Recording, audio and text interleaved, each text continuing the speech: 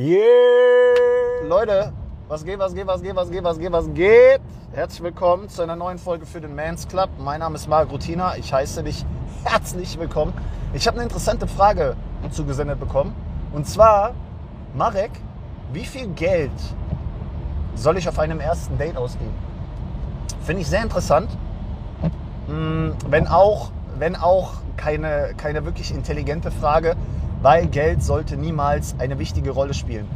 Bevor ich jetzt auf das Thema zu sprechen komme, Freunde, wenn euch das Video gefällt, wenn euch der Content gefällt, lasst einen Daumen nach oben da, schreibt einen Kommentar, aktiviert die Glocke, unterstützt den MansClub, helft uns dabei, das Ganze etwas größer zu machen. Ansonsten klickt euch durch die Links in der Beschreibung, da findet ihr den Link zu unserem Coaching, da findet ihr den Link zu unseren E-Books und ihr findet den Link zu unserer Premium-Coaching-Gruppe. Wenn du diese 2 Wochen kostenlos testen willst, dann schreib mich gerne an, ich bringe dich rein und dann kannst du für dich gucken, ob du es machst. Mein Gott, ich habe das Intro mittlerweile richtig gut drauf, Leute. So, wie viel Geld solltest du auf einem ersten Date ausgeben? Pass auf, ganz ehrlich, ich bin kein Fan davon, viel Geld auf einem Date auszugeben. Ich bin auch generell kein Fan davon, viel Geld in einer Beziehung auszugeben. Ja? Du solltest der Frau nicht mit Geld imponieren, du solltest auch nicht mit deinem Job imponieren, du solltest auch nicht mit deinen Statussymbolen imponieren, sondern am Ende des Tages solltest du mit dir als Menschen imponieren können, mit deinem Charisma, mit deinem Selbstbewusstsein, und die Frau sollte darauf abfahren, nicht auf das, was du ihr zu bieten hast. So. Jetzt gibt es natürlich viele Männer da draußen, die machen das gerne mal, und ich bin, wie gesagt, einer vom Gegenteil. Ich habe das nie gerne gemacht, ich habe das auch nie krass gemacht. Ja, natürlich habe ich früher auch zu viel Geld für Frauen ausgegeben, da war ich auch wenn ich das nicht bei jeder gemacht habe. Aber pass auf, ganz ehrlich, Leute, bei einem Date geht es nicht um Geld. Klar, wenn du jetzt mit ihr essen gehen willst oder wenn du mit ihr ins Kino gehen willst und du merkst, die ist ganz dufte drauf und du hast auch im Vorfeld gemerkt, dass sie viel Fragen stellt, dass sie interessiert ist, dass sie auch investiert in dich, ey, dann gib ihr das doch gerne aus. Dann lad sie doch gerne ein. Aber das brauchst du nicht ständig zu machen.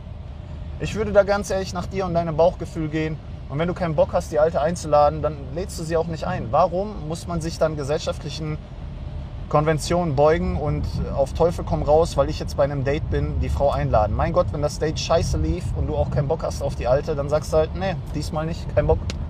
Ja.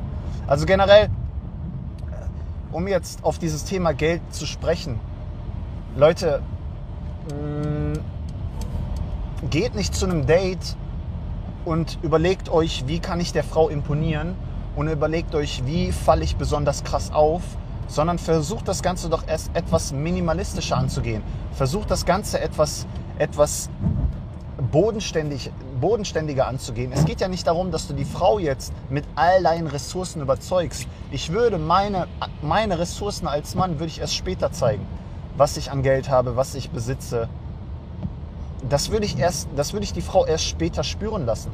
Einfach nur, weil ich die Frau lieber investieren lassen will, damit ich weiß, wie ernst meint sie es? Oder wie viel Bock hat die Alte auf mich? Ja? So, nach mittlerweile 3 Jahren hat meine Freundin, Frau sage ich schon, Frau kann es ja auch sein, hat meine Frau auch mittlerweile viel von mir erhalten. Ja? Leute, ist ja vollkommen normal. Wenn sich jemand bemüht und wenn mir jemand hilft und wenn mir jemand zeigt, dass er mich liebt, dann profitiert er ja auch davon. Versteht ihr? Aber das hat sie sich verdient. Und auch da bin ich immer noch so, dass ich sage, ja, es gibt immer noch Grenzen. Es gibt nicht ständig Geschenke, hin und wieder. Aber das müsst ihr für euch entscheiden. Wie gesagt, früher hatte ich da gar keinen Überblick darüber teilweise. Früher alles raus für Frauen oder für die Menschen um mich herum. Mittlerweile mache ich das nicht mehr. Mittlerweile bin ich sehr vorsichtig, was Geld angeht. Und ich schmeiß für mich auf jeden Fall mit Geld, aber nicht für andere Menschen.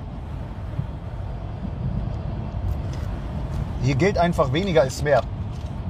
Und ich habe das schon oft gesagt, Leute, wenn ihr auf ein erstes Date geht, dann stapelt tief. Macht was Einfaches mit der Frau. Geht spazieren, kocht was mit ihr zusammen.